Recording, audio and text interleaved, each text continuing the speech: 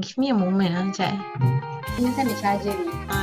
My auntie will always cook mi soto. So you miss the mi soto? I miss my grandma also lah. I'm not doing the fish challenge. It's just Your face is stuck. Like your thought. Is this the grateful question? Yes. yes. Yes, mother. Okay, so we have been sharing about Kuih Raya or the langsir, new things, baby and stuff. But what is one thing that you miss most? We talked about the difference. We talked about the What is that one thing that you feel that you really miss most in contrast to last year's Eid? Apart from visiting, apart from the congregational prayer in the morning, for me, the thing that I miss most is Ramadan itself as a community. Yeah, especially, those buka puasa in the masjid, because I'm a masjid person, so I like to go mosque hopping, so it kind of affected me. But alhamdulillah, I managed to be in the comfort or in my own home, to do my tarawih, to do my prayers in my own home, sometimes alone, sometimes with my family members. I guess extending on that matter would be you miss praying the sunnah prayers for Eid. Correct. Okay, for me, it's more of every Eid, right? We will go to houses as a group. Means I will go to my cousin's house and then we will gather together and then we will go together to visit the rest of the houses. So we will go in 3 families or 4 families together. And this year I feel it's very I don't know, I just feel I miss that. I feel the whole going together, going as a group, going to different houses, and then catching up with my cousins, and especially since now all of us are growing up and we are very busy with our own lives, and some of them are already married. I just miss that connection, I guess, that I feel it's more of the human connection, the being present with someone else physically. I miss that. I miss the physical touch, the physical presence, and it's very different when it's just online. You are connected, but at the same time you feel disconnected at the same time because you're just talking to a screen. For me, my family's gathering is not just during Eid. It's way before that. It's during Ramadan, that extended to Eid as well. So that's the thing, like Dee said, the connection between the bonding between our family members, the catching up with our relatives and cousins. No, but the other day, right, one of the early days of circuit breaker, there was one time where I am using this one specific telco, and what happened was that the telco wasn't good on that point of day. I think a lot of people were facing that particular thing as well.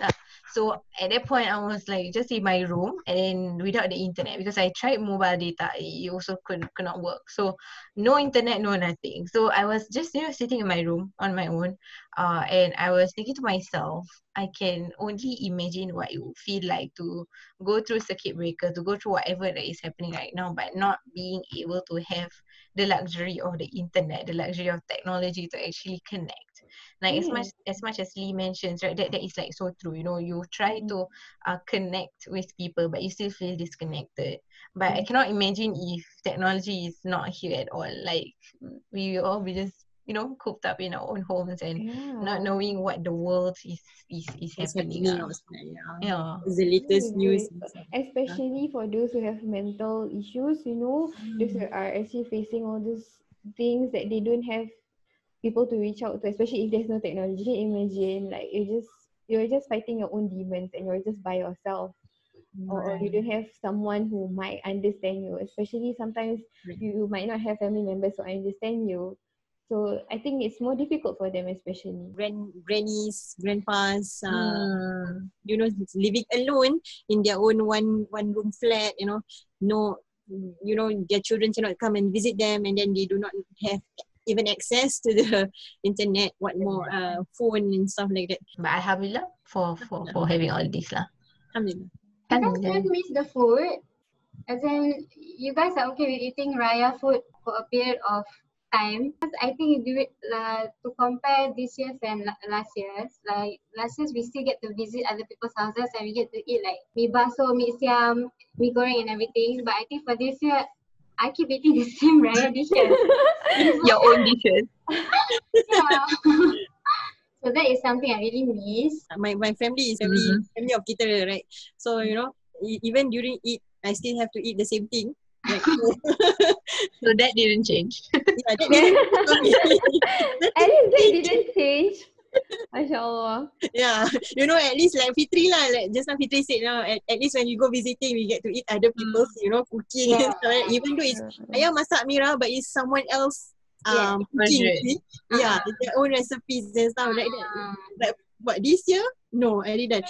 So another thing that I miss most is going to my grandmother's house because my auntie will always cook mi soto. So you miss the mi soto. I miss my grandma also lah. Yeah. We miss everyone. Yeah, we miss basically Everyone plus the food and the... Yes, correct. Yeah. Correct. You brought up Raya food or Raya lauk, right? I also miss trying out the kuihs and the snacks in other people's houses. Like that will always be the first thing that I look forward to. Like when I sit in the living room, then I see many bottles, I'd be like, oh, okay, new kuih. Then I try this and I try that. Yeah, So yeah. I miss that thrill, that thrill, because right now we just eat whatever that is in our homes, but Alhamdulillah, we still have kuih in the first place to begin with. Okay, so apart from the difference, apart from missing this, missing that, this didn't happen, that happened and stuff, what is one thing that you are most grateful for, despite the difference? I feel for me personally is the ability to connect more closely with my own family members. So I felt that especially on the night of Eid itself, we didn't do the salam in the morning. Unlike other families, we did at night. You know, sometimes we are so busy with our work outside and with this whole circuit breaker going on. It's the only time I felt like Allah is allowing this to happen probably also because He wants us to get really close to our own families or to be present at home. Because for people like me, I'm usually busy outside. I'm not really present at home. So it was really an eye-opening experience. I felt that I noticed my family, like my parents more. I noticed my sister more.